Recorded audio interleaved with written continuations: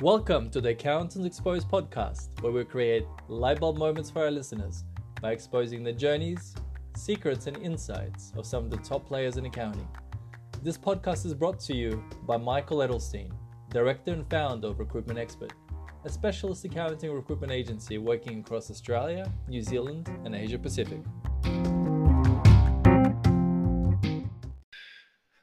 Ladies, gentlemen, and accountants, today we have John Waterworth on our podcast from Valenta AI. I met John at the Accounting and Business Expo earlier this year, and his talk really fascinated me because it was the first time I came across the acronym RPA. So I immediately had to know more. Turns out it stands for Robotic Process Automation, and after speaking with him, you'll realize it's not run-of-the-mill AI or the latest automation thing from zero. It's next level. It's pretty much like having a robot sitting next to your accountants doing all the menial work your accountants don't want to do. But the robot is happy to do it 24/7. And it's inside your computer. So you don't even need to get him a desk. Basically, it's like a remote worker that never complains. Fascinating stuff. Definitely listen to this. Hi, John. Thank you for making the time to join me on the podcast today. Hey, Michael. Yeah, great to be here and appreciate the opportunity. Pleasure. I came across you at the Accounting and Business Expo, I think end of April, and you were on a panel there. Is that right? Yeah, it wasn't actually a panel. It was what they called a fireside chat with Kylie Baxter, looking to find out all about robotic process automation. What was the title of your fireside chat? Because it was an interesting one. It grabbed my attention. That's how... Look, I think it was an introduction to robotic process automation for accounting firms, I think. Okay. That's what I normally call I remember, it anyway. I remember it grabbed my attention because usually you see words like AI and big data and automation, but the robotic part, I was like, wow, that's something new. Yeah, and I think certainly that robot imagery. We often use robot imagery when we're promoting this technology. It's not anything. Accountants sometimes get a little bit disappointed that it's not a big silver robot. Yeah, I was like, do you bring a little silver robot with you to the meeting? But yeah, we'll find out more about why it's called that as we go through. Well, tell us a little bit about, I guess, your backstory. How did you get into robotics and specifically into the accounting industry?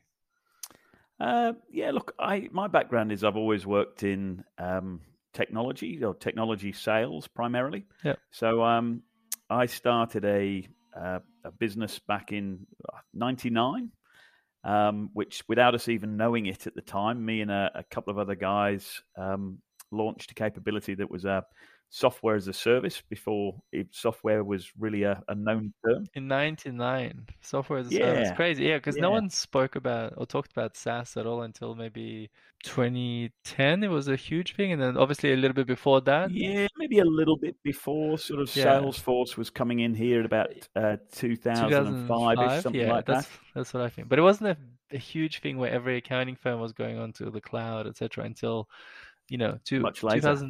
2010, plus minus a few years. Yeah, exactly. So look, that was just a small business that was based around fax technology initially, and then it expanded to email and SMS. But essentially, instead of buying infrastructure, we built software programs that routed work through to our servers, and we'd charge a click charge for delivery. So it was, it was an interesting business. I sold my stake in that. I started a software division at Fuji Xerox Australia, so a photocopier company, but my division was looking at different software applications that could automate business processes, that we sold solutions to all sorts of different businesses. So it might be an online mortgage processing application for a big bank to an attendance application for a private school. So really quite varied. From there, I went to MYOB. So I managed the large practice division at MYOB for about just a little under 3 years. And with their fairly recent acquisition by KKR, I left and looked at I did something with cybersecurity for a short time, but then I came across Valenta. They had an interesting capability around robotic process automation, and I'd seen the very start of that during my time at MYOB, and the technology had come on a long way. And then understanding a little bit more about that and matching it to some of the challenges that I'd seen in the accounting industry, it just seemed a marriage made in heaven, and that's how I got involved in RPA. What are some of the challenges that you noticed? Well, I guess accounting firms as a vertical industry, quite interesting when you look at the way that they operate. So in terms of the cost base of most accounting firms, so as a staff as a percentage of total cost is very high. I remember this data might be a little bit old, but traditionally it was around 60 to 80% of total cost. So not as a percentage of revenue. I think those figures run more around the 30 to 40%, but very, very heavily people dependent. And then when you look at what those people do, there's, and I don't know the answer to this question. I'd love to actually get statistics or data to support this view, but there's an awful lot of an accountant's time that is spent in front of a computer, driving data through an ever-graying row of applications to complete their process.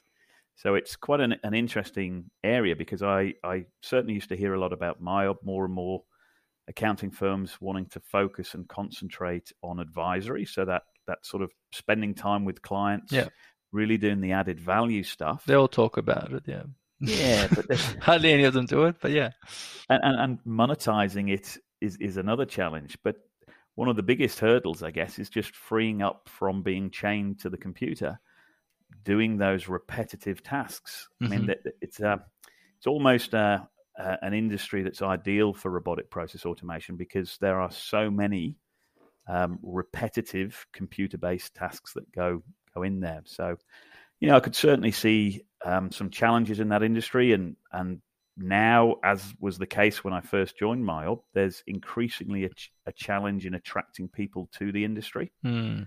So I think, in part that may be related attracting to and keeping them, that repetitive nature of a lot of those tasks that people are going to be involved with. So, they're probably the key factors where I thought there's a real potential fit here. Yeah, okay, makes sense.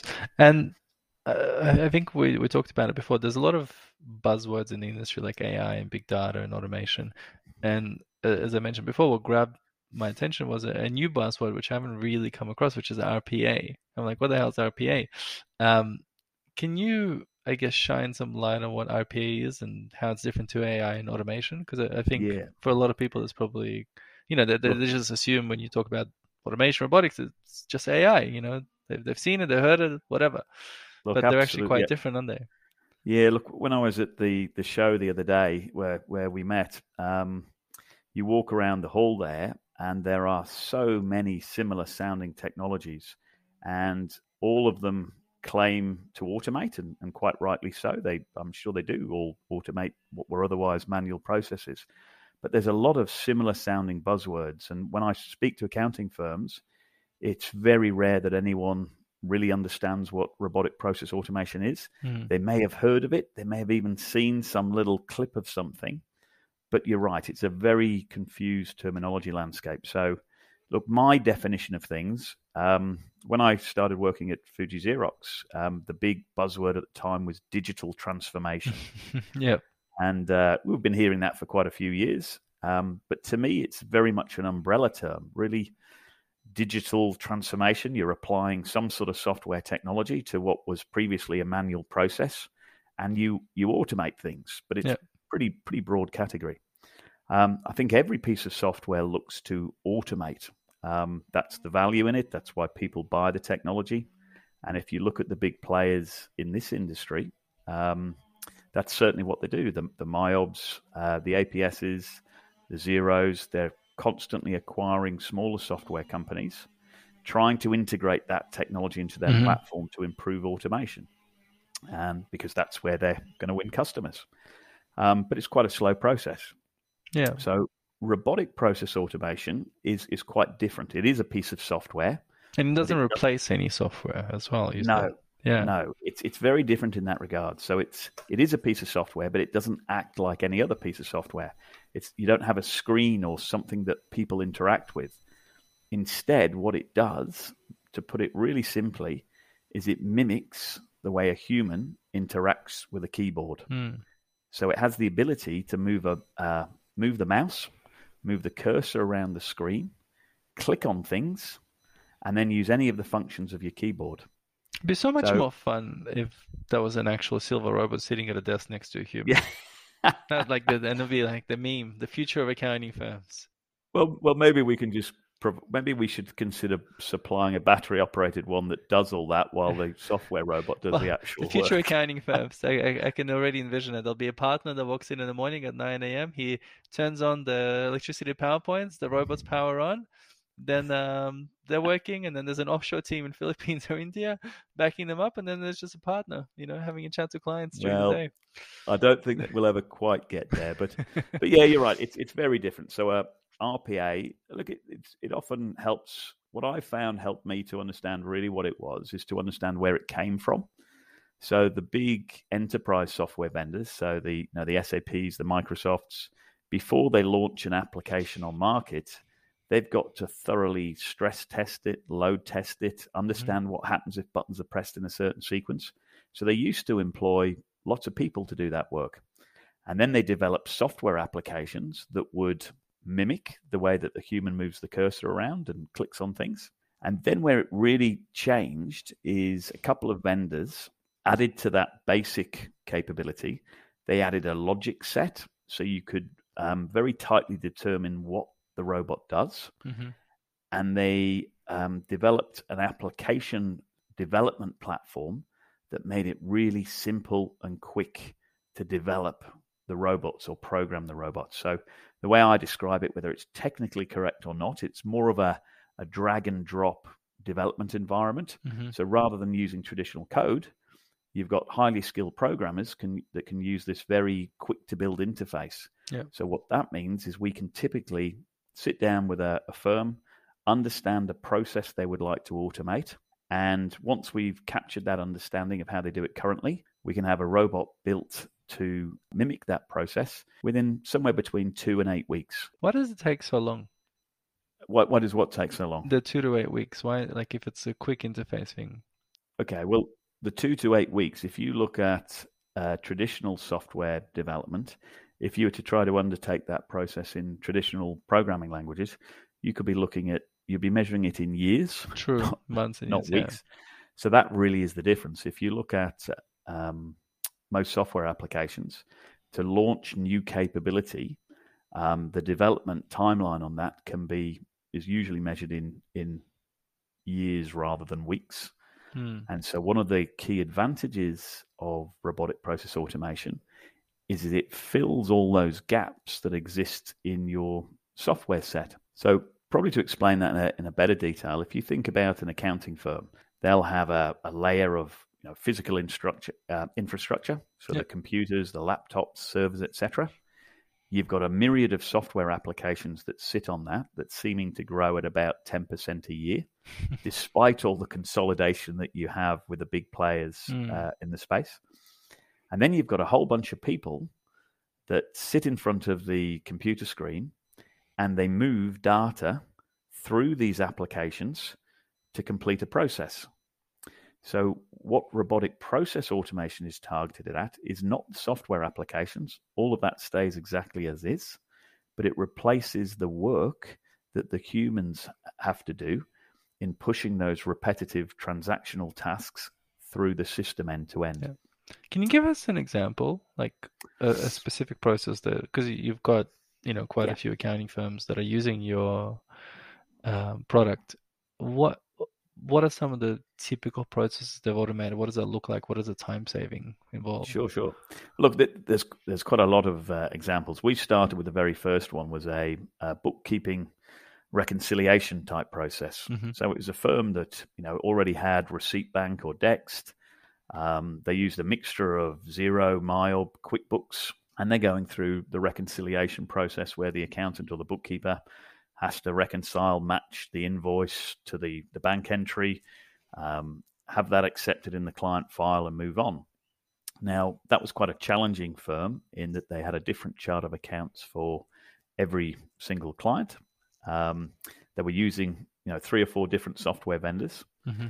And so the robot had to be programmed to recognize which account used which chart of accounts, which client used which software application. And it basically mimics the work that the human does in that it takes the raw data from Receipt Bank, it logs into the Xero file for the client with a username and a password, just like the human would, and it goes through that reconciliation process. At the end of that, it creates a spreadsheet of any exceptions. So we started at about an 80% straight-through processing rate. That's built up as we've built new rules to handle the exceptions to about the mid-90s at the moment. And that was a great example. So this was a firm that was using quite a number of offshore resources that have now, those offshore resources, now that this is established, are being put to different work. We've got another great example, which I think a lot of firms will see value in, where, and this is where you'll tell I'm not an accountant, so I'll describe the process, but it may not be in the right language. So this was a work paper completion process.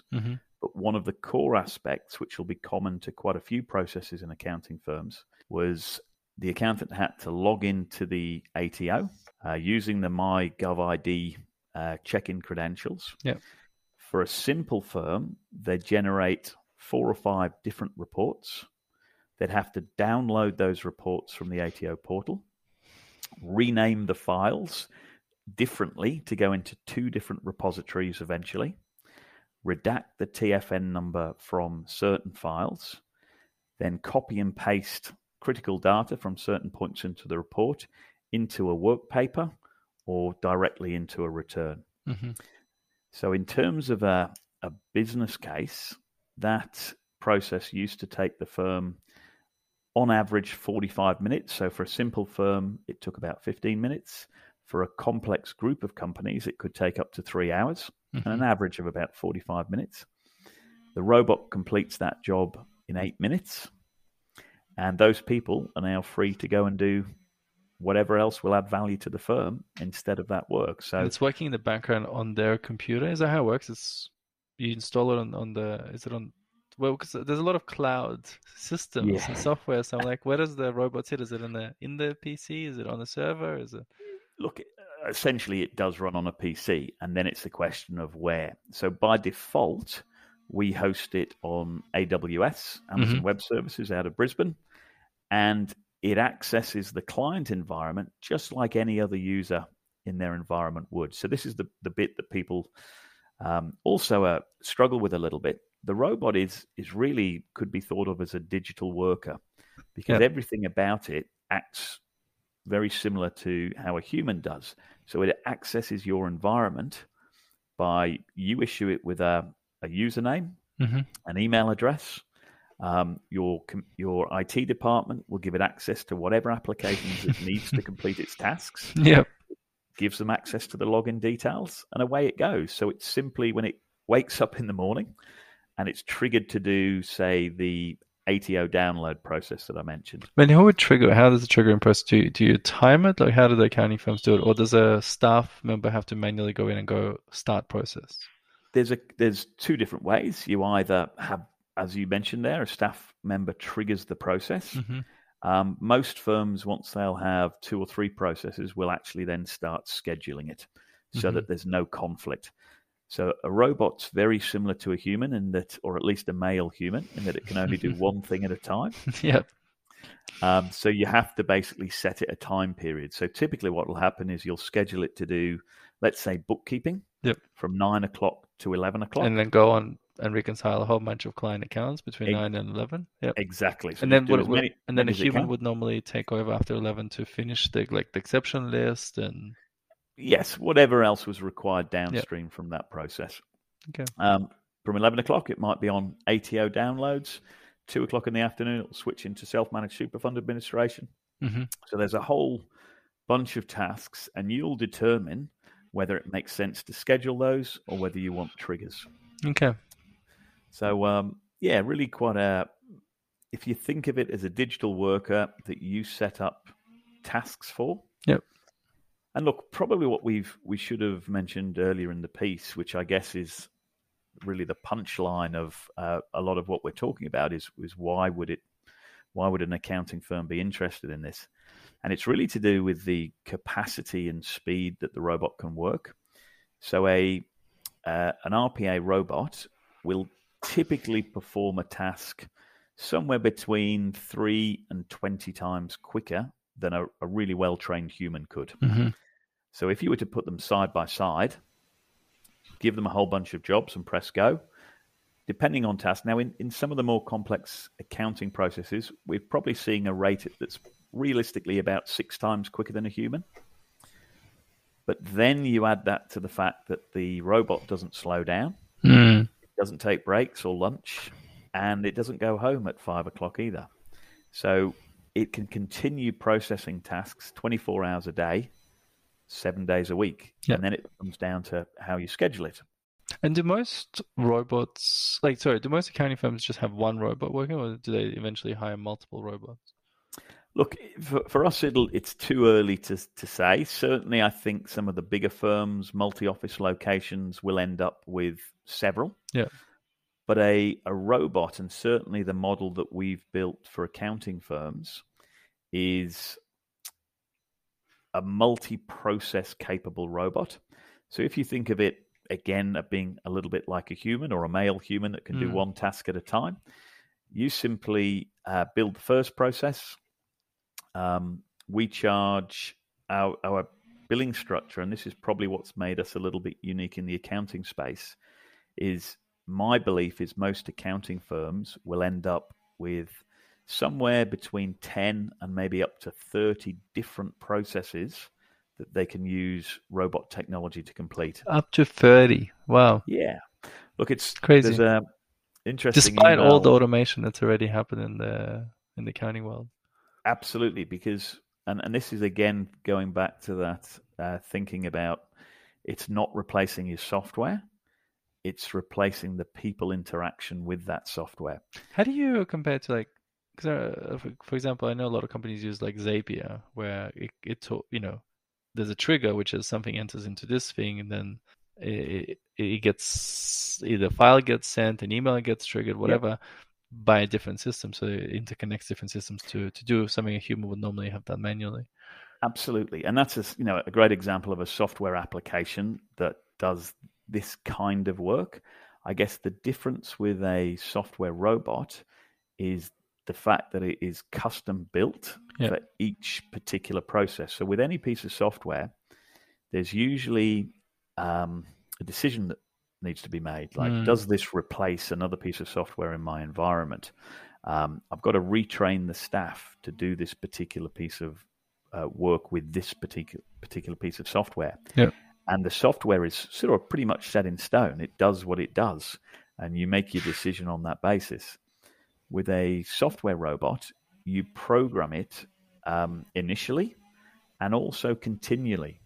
So what you're essentially buying is an amount of processing capacity, and you can very easily reprogram it to change exactly what it's doing. So I would always recommend that if there's a piece of software that does the task that you're doing, great, get the piece of software. Because all the vendors in the accounting space, they're all driving towards having the platform that automates the processes in your environment the best, to win more customers. And eventually what you have today, your robot performing, the software providers may well bring that functionality into their application. You then simply divert that capacity you have in the robot to perform some other task. Okay. Does that make sense? So who is responsible for reprogramming? Would it be one of your staff that has to be trained on the platform, or do we have to go back to Valenta? So Valenta provide a managed service. So for a 24 hours a day, multi-process capable robot, we charge $4,000 a month. Mm-hmm. Okay. And that includes all the reprogramming as well?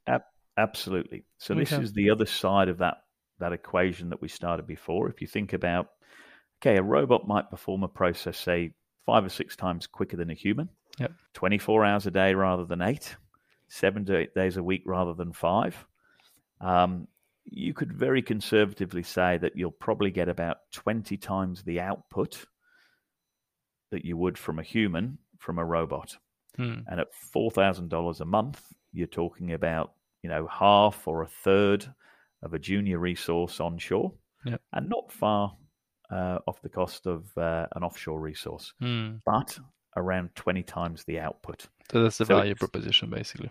Yeah, and it's certainly going to have a phenomenal difference in the accounting space. I was going to say accountants love numbers, so the way you've quantified it, 20 times the output at the cost of an offshore resource. It's a good Absolutely. It's a good tagline. And look, to be honest, a lot of firms initially feel that that's sort of too good to be true, and I understand that sort of skepticism. But maybe to help your listeners understand, this is not a new thing in the accounting industry. If you look at the big four in your space, they've been using software robots. They've really been the organizations that have pioneered it. So they've been using robots extensively for about 3 or 4 years now. They've also taken the concept to the big banks and the insurance companies and made millions out of deploying those projects. The RPA industry itself is one of the fastest growing sectors in the software market. So UiPath last year, I think, was the fastest growing software company in the world. But it's primarily been focused at the big end of town. So banks, insurance companies that have lots and lots of hugely high volume transactions. Yep. But the Big Four's experience, there was a great study I came across by Virginia University, published on the Social Sciences Research Network. And even just the abstract alone tells the story brilliantly. So the Big Four have used RPA extensively in all the main functional areas of the firm. So it's not just tax and compliance, it's in audit, even consulting. The average reduction in end-to-end processing time for the processes which they've applied it is the average reduction is 80%. Wow. So a phenomenal impact. Yeah. And I guess that's across hundreds of different processes in that environment. Can I ask you a quick question? Yeah. Say there was I imagine the beginning part is probably the most complicated, where someone has to go into the practice, sit there, monitor, and probably document the process. Then your back office team will probably program the robot. Once that's done and the robot is operating, because there's constant updates to software and ATO portals, etc. If something changes, like a button moves from one place to another place, a screen changes, there's an extra screen involved, whatever, or there's one less screen because someone has, Xero has decided to automate something. How will the robot handle that change, or does it have to be reprogrammed from scratch, or how does it work? It's a great question, and the answer to that is yes, it does. So the robot there's two sort of exceptions you get. One is there's a data integrity issue. So in other words, it's expecting numbers in a field and it's got letters, or it's expecting numbers in a particular sequence and it's not there. And that creates an exception that would go back to the firm so that they're aware, okay, we need to clean this bit up. The other exception is what we call a system or an environment exception, which is something has just changed. So if you think about it, those updates that you mentioned, so Xero or MYOB have done an quarterly update overnight, and suddenly the invoice number that used to be in the top right-hand corner has moved down to the bottom left. Yep. Now, your people, when they log in, will instantly recognize that, or I hope they would, whereas the robot won't. It'll just know it's not there. It'll throw an exception that would go to both us and to the client. Yep. Now, from our end, that sort of thing is really simple. It's just a case of, okay, human gets the exception, we log into the system, and we see, just like the accountant would, that it's moved from the top right to the bottom left, and we change the code accordingly, which is a matter of minutes sort of work. Okay, so it's not another 2 to 8 weeks to wait for. No.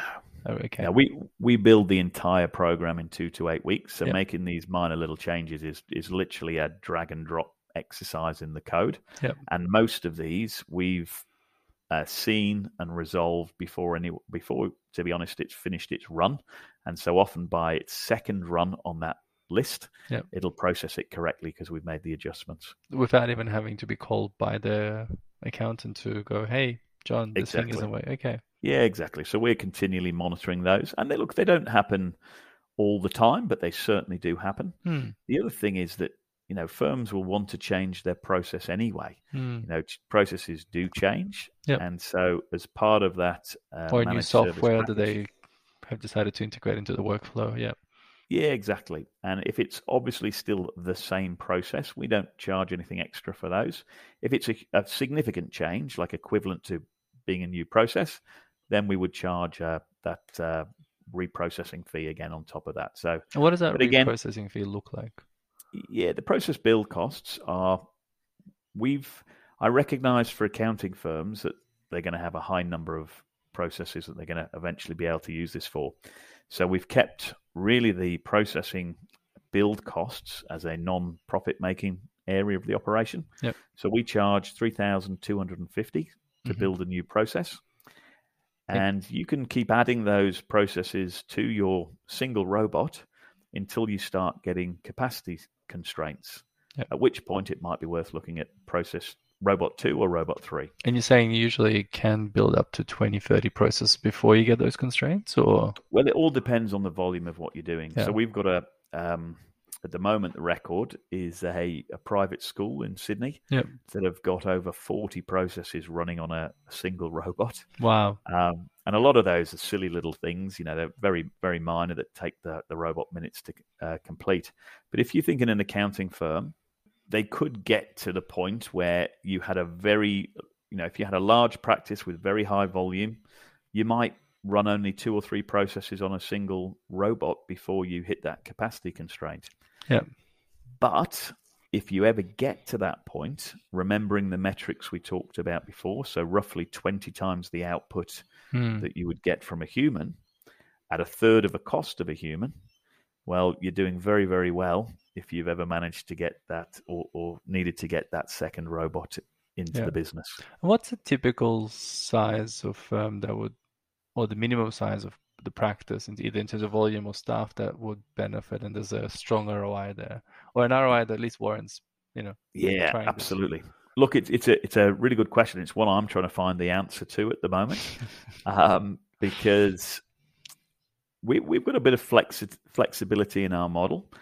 And what my objective is when I sit down with a firm is we normally look at 1, at most 2 processes to start off with. And the reason being is in our engagement model, we carry all the risk. So in other words, we'll document your process, we'll build, develop it, we'll test it in your environment on 10 to 15 clients until you're satisfied with the way it works. Yep. And not until you ask us to put it live in your environment do we charge you anything. And then that's the process build and so on. So and that's the 2 to 8 weeks part. Yes, exactly. And so we do limit it to 1 or 2 processes to begin with. Yeah. But what I'm also aiming to do is make that from day one at least cost neutral for the business. So in other words, the 2 processes, the 1 or 2 processes that we build for you initially will more than pay for the robot, so that as you add your 3rd, your 4th, your 5th, your 6th process, it's no increased charge from us other than the one-off process build, and you're getting increased benefit all the way through. Okay. So from that perspective, it's really powerful. Look, I've been involved in digital transformation technologies for ages, and what was generally considered a good value proposition was if the client had a return on investment in 18 months to 24 months. So in other words, whatever it would cost you, it'll take you 2 years to claw back. Yeah. What we're talking about here, if you're picking the right process from day one, is an instant return. So in other words, as soon as you deploy it. A return or cost neutral, though? Say again? Like an ROI or a cost neutral kind of? I would always say, because you can keep adding processes to the robot, then aim at something that's cost neutral. But many of our clients, because of the processes they've chosen, depends on how you define cost neutral. Cost ahead. Neutral essentially is kind of like payback period, 100% ROI return in a way. So it depends on how you look at it, I guess, from an accounting perspective. Yeah. So look, I guess put it this way: even some of the processes that I described before, so the ATO download process, that was taking the firm 45 minutes on average over, I think it was just under 3,000 entities that they were had that process run on. So 3,000 entities times 45 minutes is about a year and 2/3 of a person's time. At least, So, and the other great thing about robot deployment, it's not like any other software deployment. Most software deployments are quite a big change management. You've got to change processes to accommodate how the software works. Yeah. You've also got to retrain and educate your people on how to use the new software. With a robot deployment, it's very different. It's as simple as, hey guys, you no longer need to do this piece of work. Yeah. And so with that kind of deployment, we were, instead of charging, a year and a half's worth of an onshore person's salary, we're charging a third of an onshore person's salary. And so that was, way better than cost neutral from day one. And still using less than 10% of the robot's capacity. So it's still got 90% of its capacity to keep adding more and more processes and increasing value for the firm. What's the typical size in terms of either revenue or number of staff of your clients? Look, it probably, I don't know the answers to exactly what the revenue is, but I've targeted probably the mid to larger end of the market.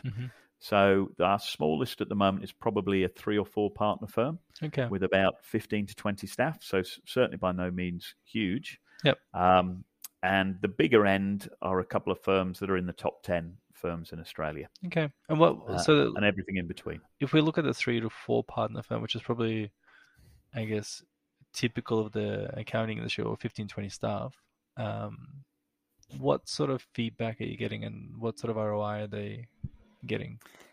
Well, funny, that particular firm was a little bit of an odd one, in as much as, whilst I've said I always try to encourage them to aim at a process that's going to be cost neutral to begin with, they actually chose a process that to me didn't really make sense. It was their IAS process. So the installment activity statements. And with that particular firm, they were only processing a few hundred of these a month. Yeah. And I'm not sure exactly how long it was taking, but it certainly wouldn't be a $4,000 a month problem for them. But their logic was, well, this particular process for us carries a lot of risk. It's something that the staff tend to avoid or leave till late in the month. Yeah. And we've run into quite a few instances in recent times where we've not had submissions in on time. Clients have been fined. It's a different logic, but it makes sense, yeah. Yeah, they've basically got reputational risk there. But the interesting thing about that firm is they've gone through the experience with the IAS process, and they've now got a list of 20 other processes that they want us to consider. Because it's been a proven and tested thing. Yeah, exactly. Or they've just understood. I think once you start, you get that initial process done, you understand how we deliver. Yeah. And also you understand how broad the application is. And yeah, so that was quite an interesting one. But other firms, just to go back to one of your questions before about how small do you need to be? Yeah. It's something that I'm trying to test the waters with a little bit at the moment. So there must be a number of transactions or a number of clients that's kind of like a minimum threshold where you get significant value or cost neutrality, right? It's all related to volume, I guess, in a way. So that's the benefit, right? How quickly can you go through the volume? Yeah, exactly.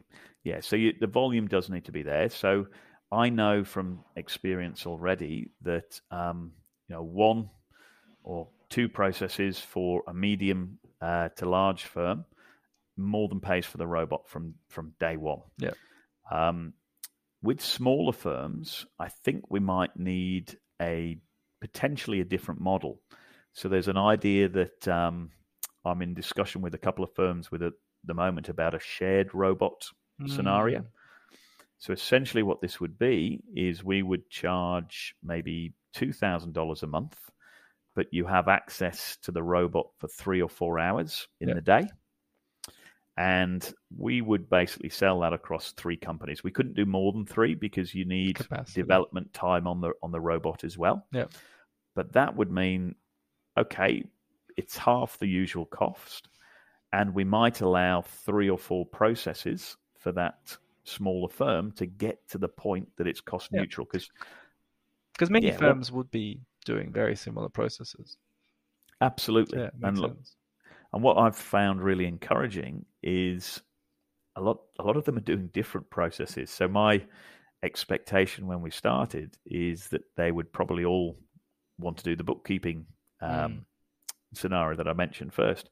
But to be honest, whilst that's on a list for most of the others at some point, no one else has chosen that as their first process. They've all done different things, which was really encouraging for me because it makes you realize that, yes, there really is going to be this number of applications in an accounting environment. Yeah.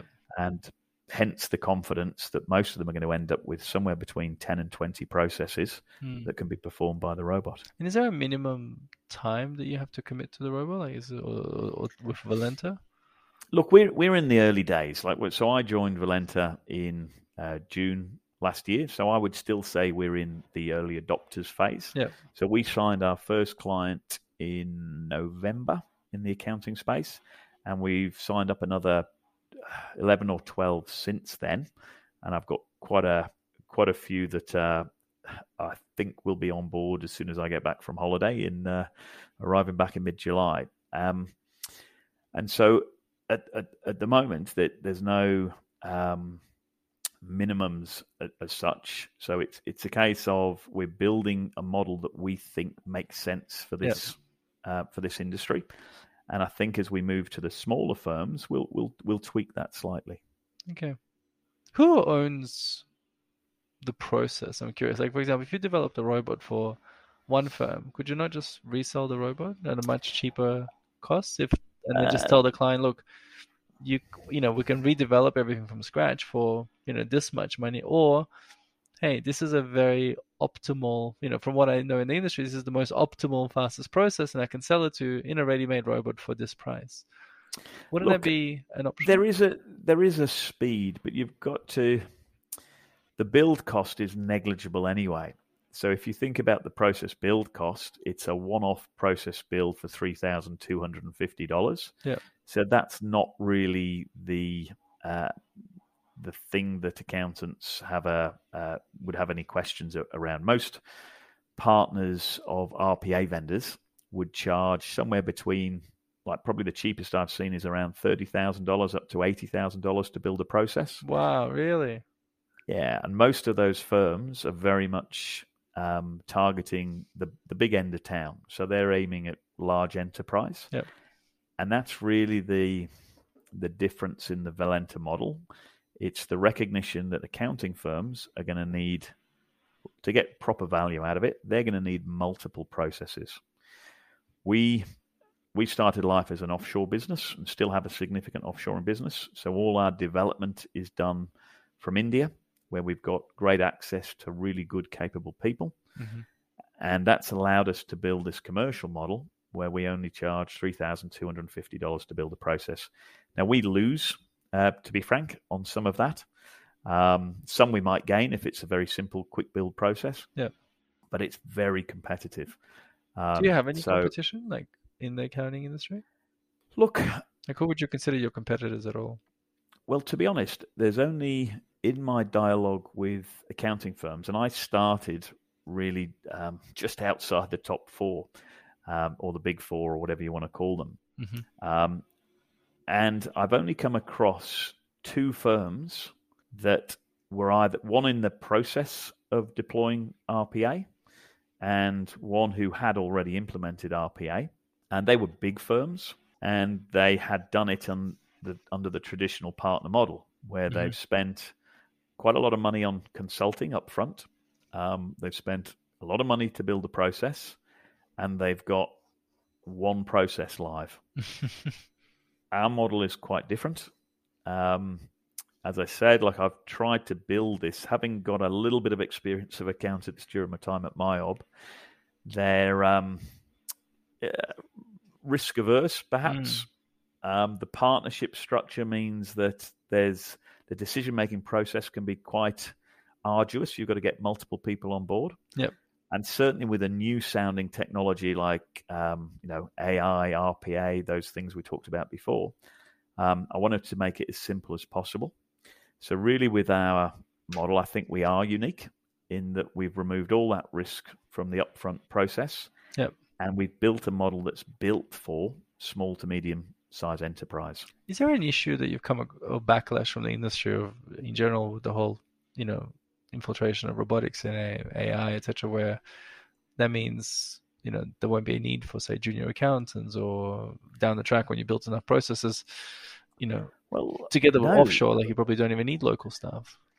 You look, to be honest, I think it's almost the opposite. I think it's been very welcomed in the same way that offshoring a number of years ago was something that was maybe considered questionable. Now nearly every firm is deploying offshore people, and robotics gives you a capability to bring some of that work and data back onshore.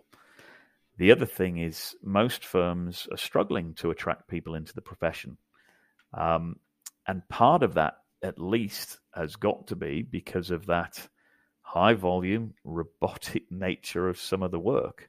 So really what we're seeing is excitement from firms about the possibility that they can redeploy people into more value creating and more interesting roles. And do you see that happening though?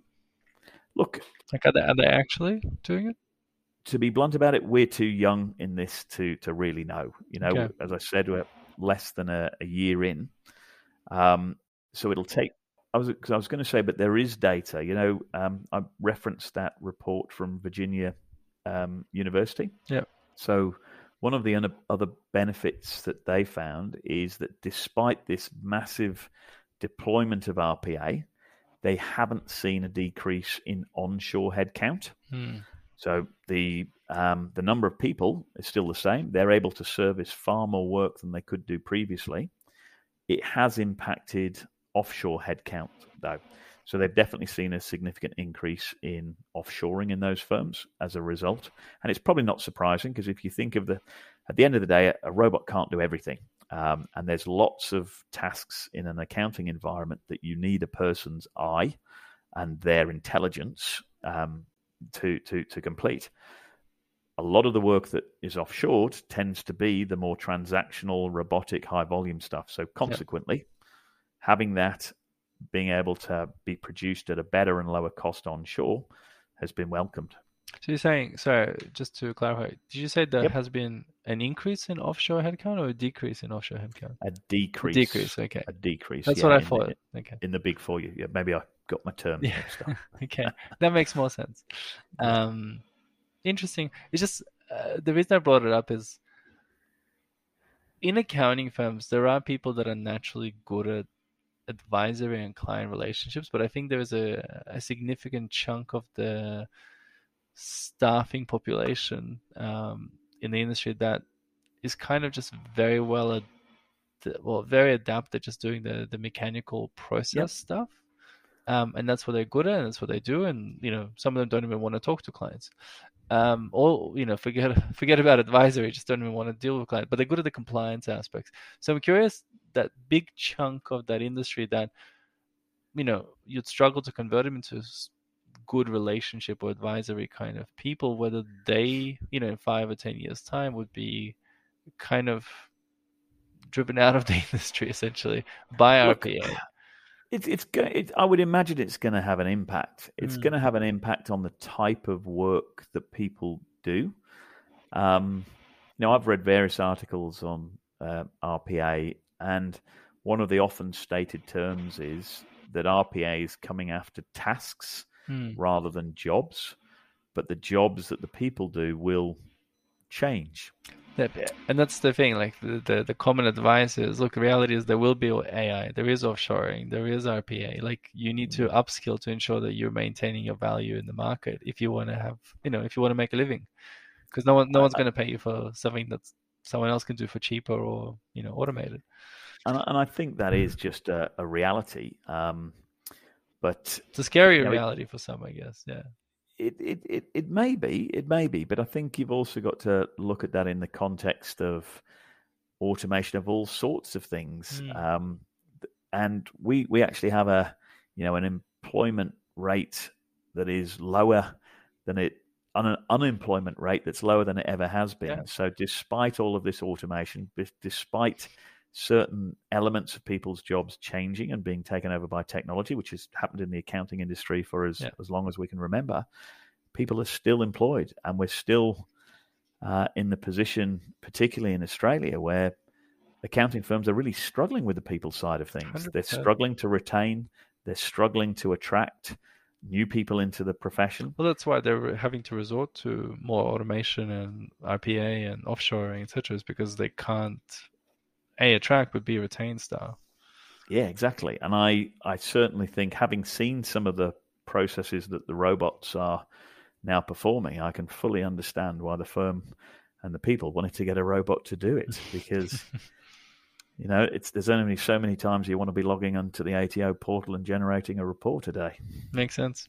Do you see any other big trends in the accounting industry, or any other, I don't know, what's the next big innovation? Or is RPA the next big thing? Look, it's funny because, especially when you talk about that confusion with AI, with this term robotic process automation, because we do some work with AI as well under a similar model. It's not our platform, but we bring a commercial model that's delivered from offshore that makes it a viable capability for small to medium-sized firms. Yeah, a couple of firms in talking about processes that we could complete, there's been elements of AI. We've not delivered any of these yet because I still think it's a little bit of a step too far. But we had a firm that was looking, they had a very high volume of individual tax returns.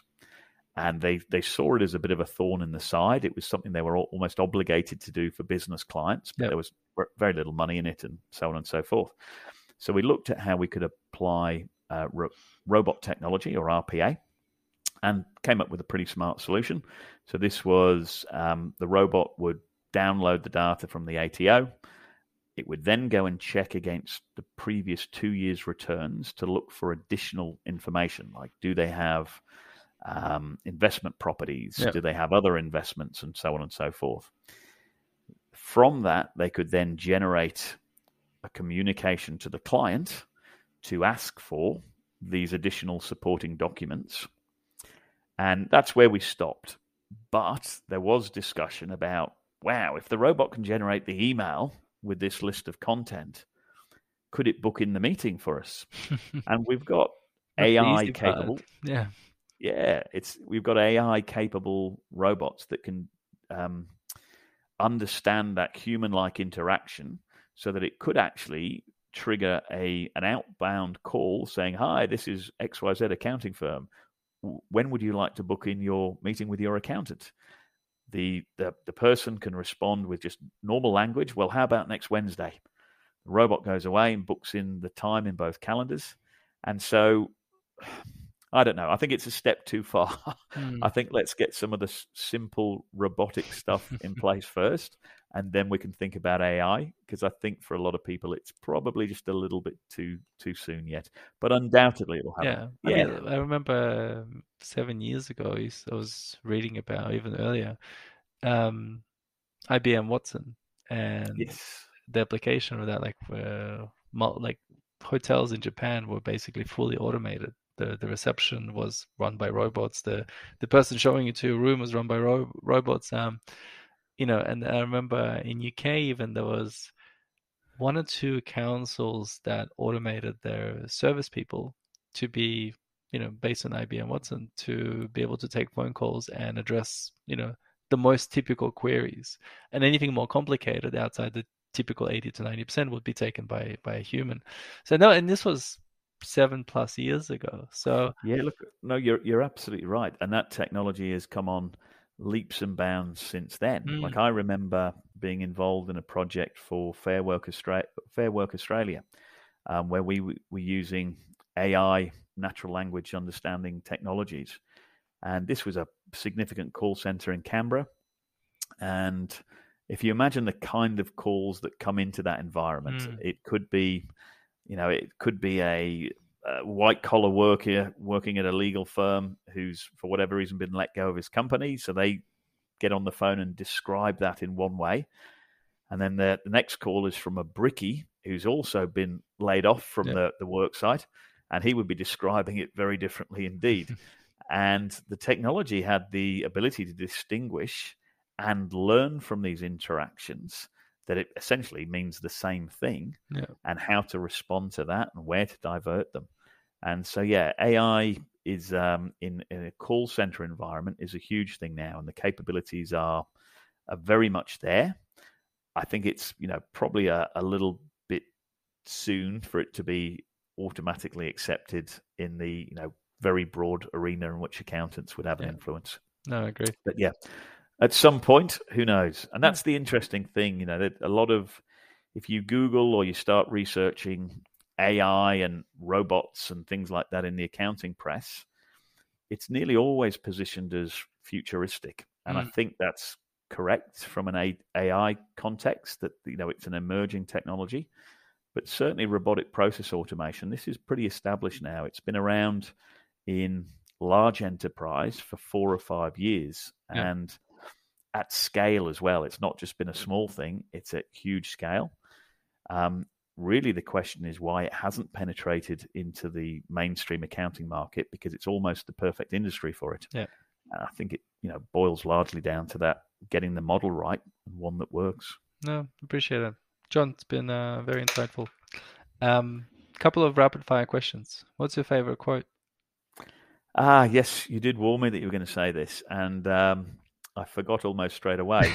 There's actually a couple of things on my wall here. One was a quote that man can be destroyed but never defeated, or man was not made to defeat, which was an Ernest Hemingway quote that I've had on my wall, because I like the book, which is probably going to be the answer to your next question. We'll go with that. What was the book, your favorite book? It was The Old Man and the Sea. Yeah, okay. The Old Man and the Sea, which is Ernest Hemingway, which does sort of put that quote in context a little bit, because at the end of the day, he was just catching a big fish. But certainly one that could have application in other environments.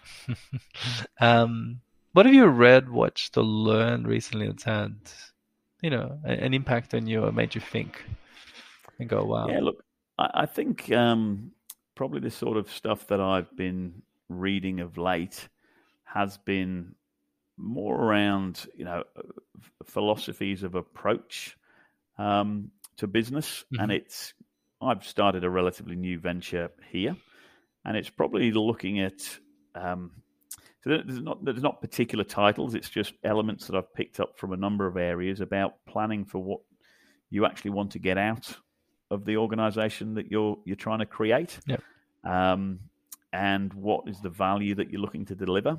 And one of the things that has made me very excited about this is the fact that I think this has the potential to have a huge impact in a very short space of time for firms and make a real difference, as opposed to, I have been involved in environments where it's felt like you're bringing to market a very similar capability to what's already available and trying to differentiate on the small stuff.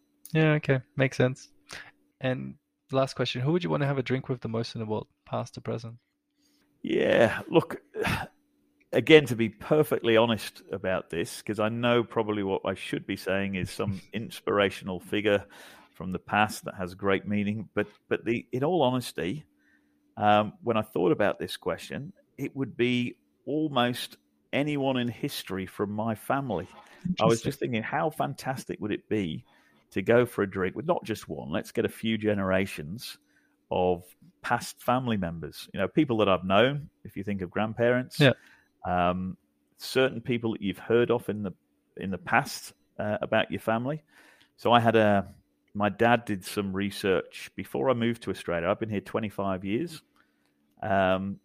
Before I came over, my dad was doing, that research into family history that I was never interested in at the time. And he mentioned that we had a relative that was mayor of Sydney.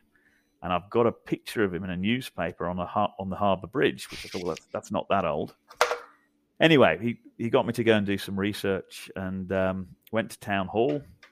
And the guy told me there that, look, in those days, every little suburb had a mayor. Yeah. They were often called a mayor. But years later, I came across a place called Waterworth Park in Canterbury, and looked further into it and saw that it was named after Alderman Waterworth and what was his name? Augustus or something like that. Bizarre name, but one that definitely runs in our family. And I found that, it was the same guy. He was on the Harbour Bridge opening, dressed as Captain Cook. Waterworth Park was also named after a rubbish dump, a reclaimed rubbish dump. Yep. So, that family claim to fame is we were named after a rubbish dump. But it'd be great to get some of those people together. And, what would you ask them? What would be your first question? Oh, I'd love to know what was their life like, what were their aspirations for their kids and their family, and just, let them know that it all worked out pretty well. Good to know. John, thank you so much for your time. It's been an absolute pleasure. Good on you. Thanks, Michael.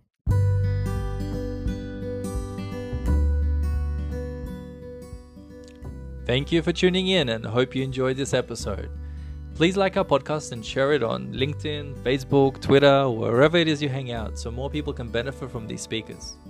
Also, please subscribe on our website so you get all of our latest episodes. And if there's anything else I can help you with, or you have speakers you'd love to hear from, or some feedback about the current episode, please feel free to send an email to michael@recruitmentexpert.com.au. Until then, take care, and I look forward to connecting with you in the future.